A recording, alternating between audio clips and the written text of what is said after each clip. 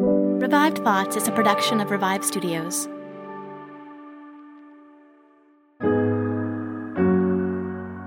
This is Troy and Joel, and you are listening to Revive Thoughts.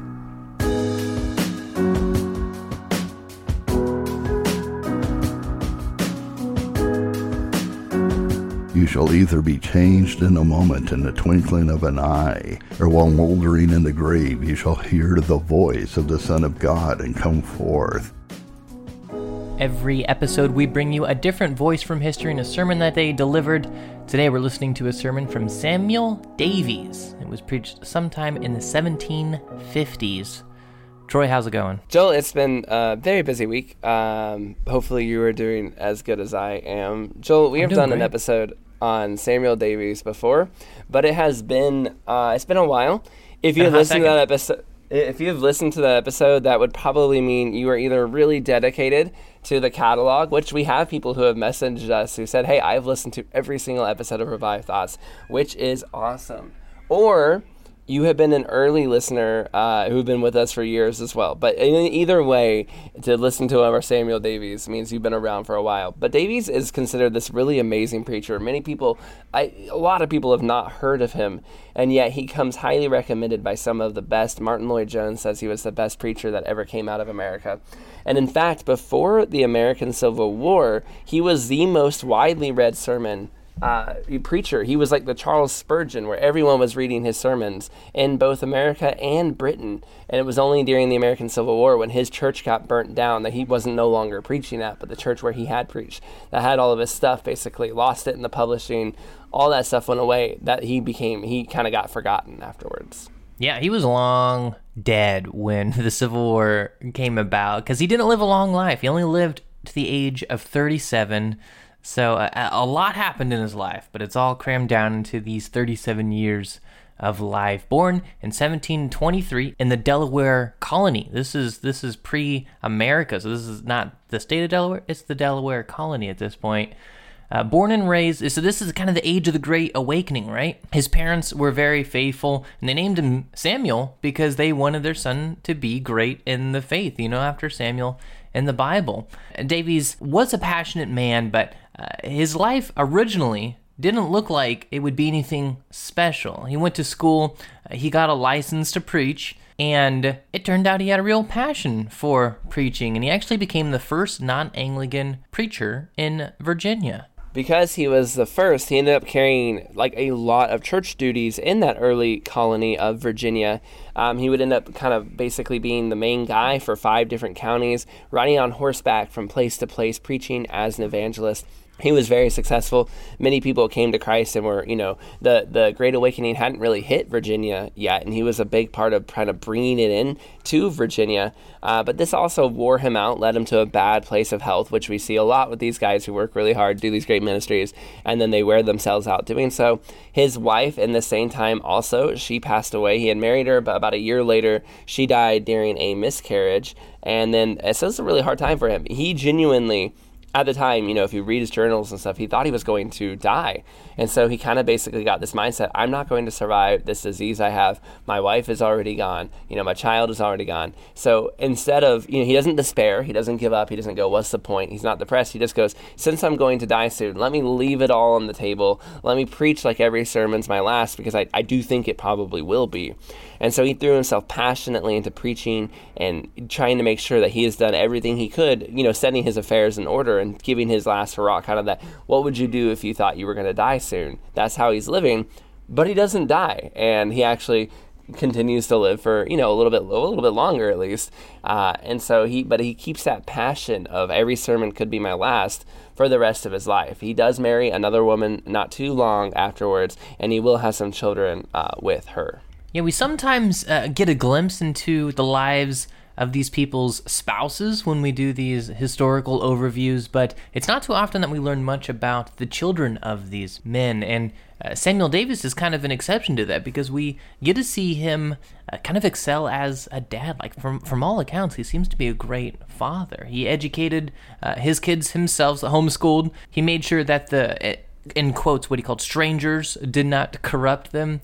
He wrote a poem for his son, and these are the last few lines of this here. Now you were born into an anxious state of dubious trial for your future fate. Now you are listed in a war of life, the prize immense, and oh, severe the strife. Maker of souls, avert so dire a doom, or snatch her back to native nothing's gloom. Which, minus the old King's English, it's not. It sounds. It's very similar to what I feel like the sentiment of a lot of parents have in today's day and age. Even that's actually why I liked it so much. Is because I was like, isn't that all of us? We're like, hey, right. We love our children. He even says, "Oh, miniature man of me," I think in the beginning of the poem. But then it's like, but isn't the whole goal of our child raising to be about keeping them from, losing the war of life? And I really liked it. That's what other people said too. I also find it interesting that I feel like a lot of people that are very good at ministry and very passionate about ministry, as much as it pains us to see it and to say it, like a lot of the times they're not great family people. Like that ministry preoccupies all of their life, and they're obsessed with that theology and teaching and stuff like that. It's very hard to be a very good minister and a very good father and husband at the same time. And as much as it's sad to see, we do see that a lot. And I see that a lot even in today's day and age, where it seems like one is being sacrificed over the other.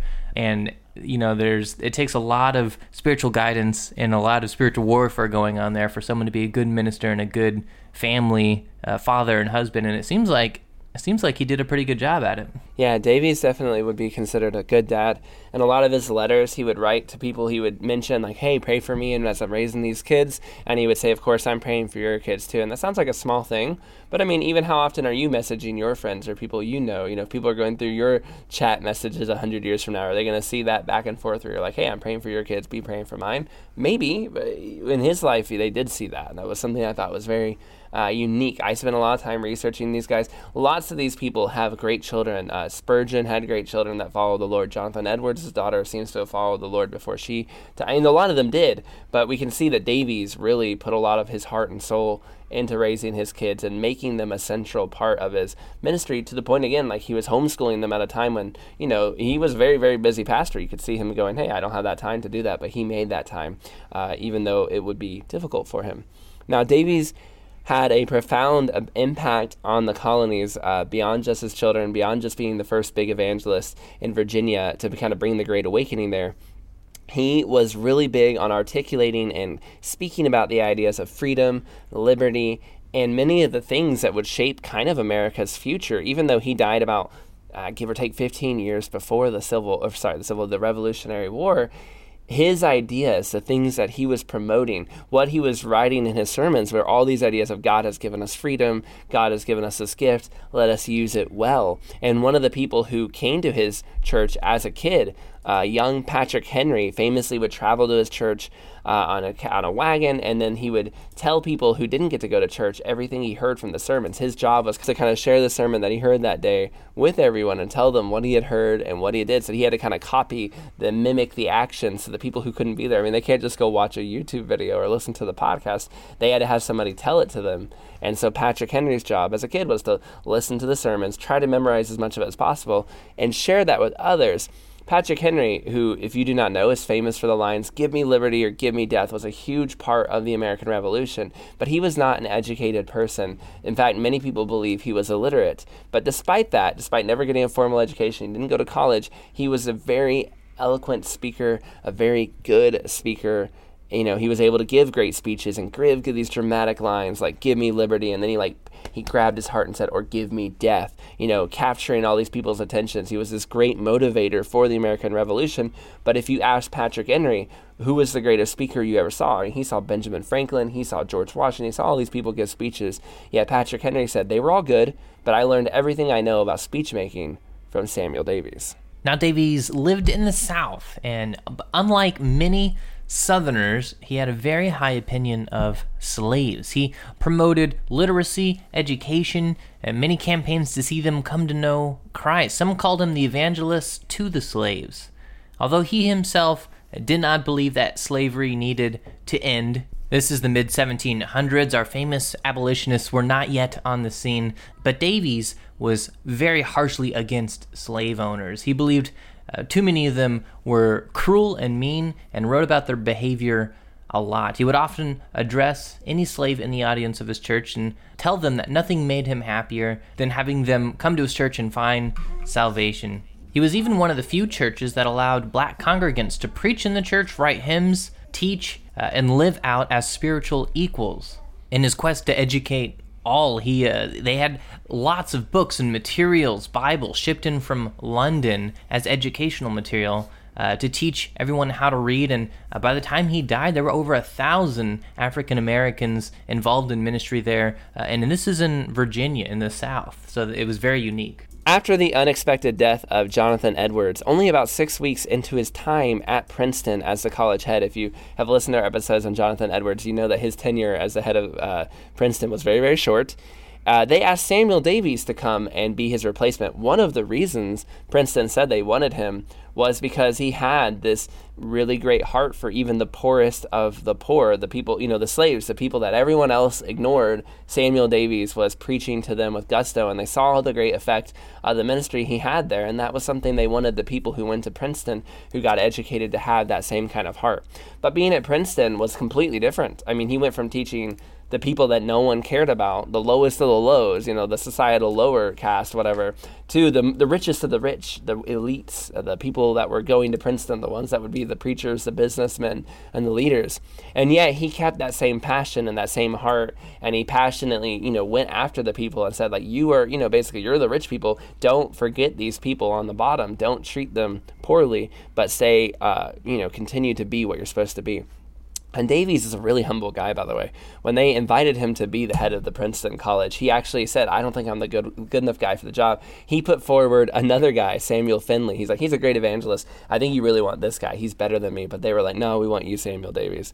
He was there only for 2 years before he himself passed away at the age of 37, pretty unexpectedly. In fact, his last sermon he preached, I think it was his last one, was a New Year's sermon where he quoted from Jeremiah, and talked about how he didn't know if he would even survive to the end of the year. Death comes for us all. We might, live every moment like it's your last, because it really might be. And within a month of preaching that sermon, probably his last sermon, he did die. So, I mean, imagine that image of your head of the college or whatever saying you have to live really like you might die. This could be your last sermon. And then he dies. That was his last sermon. You go, oh, wow. Like, okay, that's going to stick with you for a long time. That must have been pretty terrifying. He was quite well loved, and when he died, it was quite sad. And again, for many, many years, for about 100 years after his death, his sermons were the most popular sermons in the entire world. Coming out of America, everyone was reading them, and it was only when they got burnt down during the Civil War did he kind of get thrown into the forgotten category of history.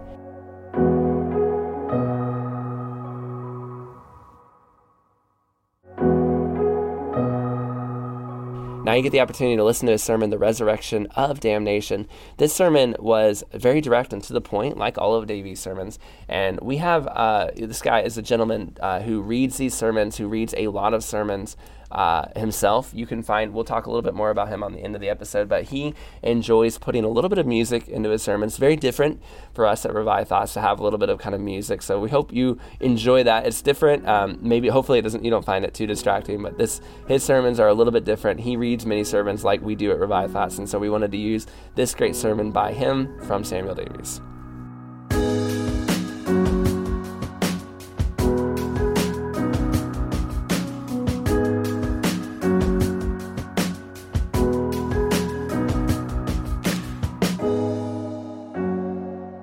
Do not be amazed at this, because the time is coming when all who are in the graves will hear his voice and come out.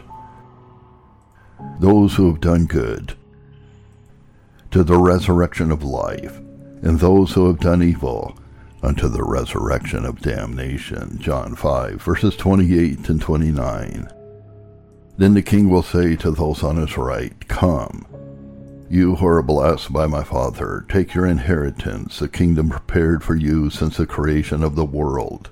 See, a glorious multitude which none can number, openly acquitted, pronounced blessed, and welcomed into the kingdom prepared for them from the foundation of the world. Now they enter upon a state that deserves the name of life, They are all vital, all active, all glorious, all happy. They shine brighter than the stars in the skies, like the sun forever and ever.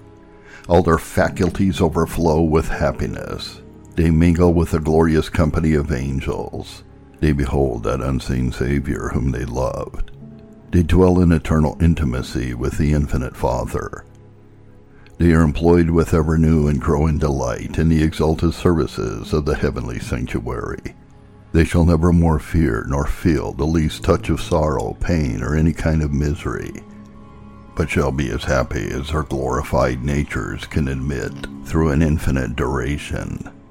What a glorious new creation is here!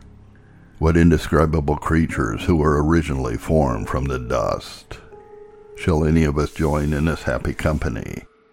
Oh, shall any of us feeble, dying, sinful creatures share in their glory and happiness? This is a most important inquiry. The prospect would be delightful if charity could hope that this will be the happy end of all people. But alas, multitudes shall come forth from their graves not to the resurrection of life, but to the resurrection of damnation. What terror is in these words! If audacious sinners in our world make light of it, their comrades already in the infernal fires, who feel its tremendous import, are not so hardy, but tremble, groan, and can trifle with it no more. Let us realize the miserable doom of this class of mankind. Do not be amazed at this, because the time is coming when all who are in the graves will hear his voice and come out. See them bursting into life from their subterranean dungeons. Horror throbs through every vein and glares wildly and furiously in their eyes. Every joint trembles, and every countenance looks downcast and gloomy. Now they see that tremendous day of which they were warned in vain, and shudder at those terrors of which they have once made light. They now experientially know the grand business of the day, and the dreadful purpose for which they are roused from their slumbers in the grave: to be tried, to be convicted, to be condemned, and to be dragged away to execution. Conscience has been anticipating a trial, and no sooner is the soul united to the body than immediately conscience ascends its throne in the soul. It begins to accuse, to convict, to pass sentence, to upbraid, and to torment. The sinner is condemned at his own tribunal before he arrives at the bar of his omnipotent judge. The first act of consciousness in this new state of existence is a conviction that he is condemned, an irrevocably condemned creature. He enters God's court knowing beforehand how it will go with him. When he finds himself ordered to the left hand of his judge, when he hears the dreadful sentence thundered out against him, "Depart from me, you who are cursed, into the eternal fire prepared for the devil and his angels," it was just what he expected. While on earth he could flatter himself with vain hopes and shut his eyes against the light of conviction. But then he will not be able to hope better. Then he must know the worst of his case. The formality of the judicial trial is necessary for his conviction before the world, but not for his own conscience, which has already determined his condition. However, to convince others of the justice of his doom, he is dragged and guarded from his grave to the judgment seat by fierce, unrelenting devils. Before were his tempters, but now his tormentors. With what horror does he view the burning throne and the frowning face of his judge, that Jesus whom he once disregarded. How he wishes for rocks and mountains to cover and conceal him from his angry eye. But all in vain. Appear he must. He is ordered to Christ's left hand among the other trembling criminals. Now the trial comes. All his evil deeds and all his omissions of duty are now produced against him. All the mercies he abused, all the chastisements he despised, all the means of grace he neglected or misimproved, every sinful and even every idle word More, his most secret thoughts and dispositions are all exposed and brought into judgment against him. When the judge interrogates him, "Is it not so, sinner? Are not these charges true?" His conscience obliges him to confess and cry out, "Guilty, guilty." Now the trembling criminal, being plainly convicted and left without any plea nor any excuse, the supreme judge in stern majesty and inexorable justice thunders out the dreadful sentence, "Depart from me, you who are cursed, into the eternal fire prepared for the devil and his angels." Oh, tremendous doom! Every word is big with terror and shoots a thunderbolt through the heart. Depart, away from my presence. I cannot bear so loathsome a sight as you. I once called you to come to me that you might have life, but you would not regard the call. Now you shall never more hear that inviting voice. Depart from me, the only fountain of happiness, the only proper good for an immortal soul. But Lord, we may suppose a criminal to say, if I must depart, bless me before I go. No, says the angry judge, depart, you who are accursed. Depart with my eternal and heavy curse upon you, a curse dreadfully powerful, which blasts whatever it falls upon like flashes of consuming, irresistible lightning.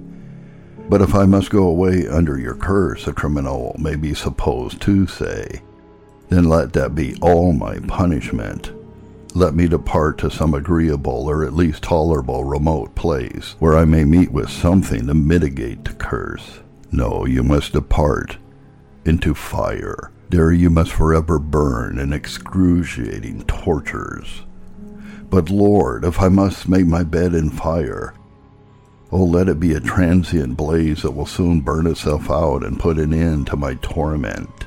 No, depart into everlasting fire. There burn without being consumed and be tormented without end. But Lord, grant me, cries the poor wretch, at least a mitigation of friendly and sympathizing company. Or if this cannot be granted, grant me this small, this almost no request, to be doomed to some solitary corner in hell, where I shall be punished only by my own conscience and your immediate hand. But oh, deliver me from these evil, tormenting devils. Banish me into some hidden corner in the infernal pit, far from malicious fins. No, into the eternal fire prepared for the devil and his angels. You must be one of their wretched crew forever. You joined with them in sinning, and now must share in their punishment. You gladly submitted to them as your tempters, and now you must submit to them as your tormentors. The sentence being pronounced and read, it is immediately executed, and they will go away into eternal punishment. Matthew 25:46. Devils drag them to the pit and throw them down headlong. They must go away into the bottomless pit. There they are confined in chains of darkness and cast into the burning lake of fire and brimstone forever and ever. In that dreadful word forever lies the epitome of torment. This is the hell of hell. If they might be but released from suffering, though it were by annihilation, after they have wept away 10,000 millions of ages in extremity of pain, it would be some mitigation, some encouragement. But alas, when as many millions of ages are past as the stars of heaven or the sands on the seashore, or the atoms of dust in this huge earthly globe, their punishment is as far from an end as when the sentence was first pronounced upon them. Forever. There is no exhausting of that word. When it is affixed to the highest degree of misery, the terror of the sound is utterly insupportable. See, sirs, what depends upon time, that span of time we may enjoy in this fleeting life. Eternity, solemn, all-important eternity, depends upon it. All this while conscience tears the sinner's heart with the most tormenting reflections. Oh, what a fair opportunity I once had for salvation. Had I improved it? I was warned of the consequences of a life of sin and carelessness. I was told of the necessity of faith, repentance, and universal holiness of heart and life. I enjoyed a sufficient space for repentance and all the necessary means of salvation, but fool that I was, I neglected it all. I abused it all. I refused to part with my sins. I refused to engage seriously in religion and to seek God in earnest. And now I am lost forever without hope. Oh, for one of those months, one of those weeks, or even so much as one of those days or hours I once trifle away. With what earnestness, with what solicitude would I improve it? But all my opportunities are past, beyond recovery, and not a moment shall be given me for this purpose any more. What a fool I was to sell my soul for such trifles, to think so lightly of heaven and fall into hell through mere neglect and carelessness. You impenitent, unthinking sinners, though you may now be able to silence or drown the clamors of your consciences, yet the time, or rather the dread eternity, is coming when they will speak in spite of you, when they will strike home to your soul and be felled by the most hardened and remorseless heart. Therefore regard these warnings now, while they may be the means of your recovery. You are vitally concerned in a solemn transaction of that day I have been describing. You shall either be changed in a moment, in the twinkling of an eye, or while mouldering in the grave you shall hear the voice of the Son of God and come forth, either to the resurrection of life, or to the resurrection of damnation, and which shall be your eternal destiny. Have you any evidence to hope that you shall not be of that wretched numerous multitude who shall rise to damnation? If there is any inquiry within the compass of human knowledge that demands your solicitous thoughts, certainly it is this: I should think you cannot enjoy one moment's ease or security while this is undetermined. This fleeting life is all the time you have for preparation, and can you trifle it away? Your all, your eternal all, is set upon your short life. You have but one opportunity, and if that fails, through your sloth and mismanagement, you are irrecoverably undone forever. Therefore, by the solemn authority of the great God, by the terrors of death and the great rising day, by the joys of heaven and the torments of hell, and by the value of your immortal souls, I entreat, I charge, I adjure you to awake out of your security and improve the precious moments of life. The world is dying all around you, and can you rest easy in such a world while unprepared for eternity? Awake to righteousness now at the gentle call of the gospel, before the last trumpet gives you an alarm of another kind. He has appointed a day in which he will judge the world in righteousness. Acts 17, verse 31.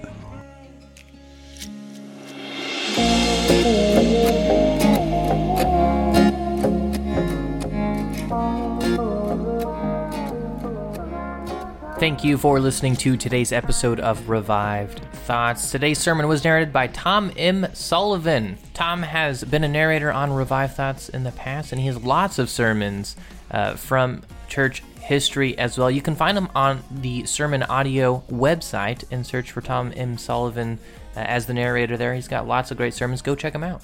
If you enjoyed this episode, go check out some previous episodes of Revive Thoughts. We always have new listeners coming on, and people love to subscribe to a show and just listen to the latest episodes, but we have been doing this for almost 3 years now. We have a former episode on Samuel Davies, which is really good, but we also have not hundreds, but well over 100 sermons you can go check out. Go listen to some of those ones if you like. This time of the Great Awakening, I encourage you to go check out Jonathan Edwards, Samuel Rutherford, who was a revolutionary preacher, very early episode we did, and George Whitefield, John Wesley. We have all of them. Go listen to some of those gentlemen. Also, if you're looking for more content, go make sure you are subscribed to all the shows at Revive Studios. Make sure you're subscribed to our newest show, Forgotten Hollywood, with Chris Wineland, who just put out his 3rd episode this week. It's very good. Make sure you go listen to it, The Power of a Joke. Make sure you're subscribed to Martyrs and Missionaries. You're listening to all the episodes that Elise has put out. She is working on her next one right now. And make sure you're subscribed to Revive Devos, putting out every single day great devotional content, 2 to 3 minutes long, so that you always have something you can be listening to and being edified from us here at Revive Studios. This is Troy and Joel, and you're listening to Revive Thoughts.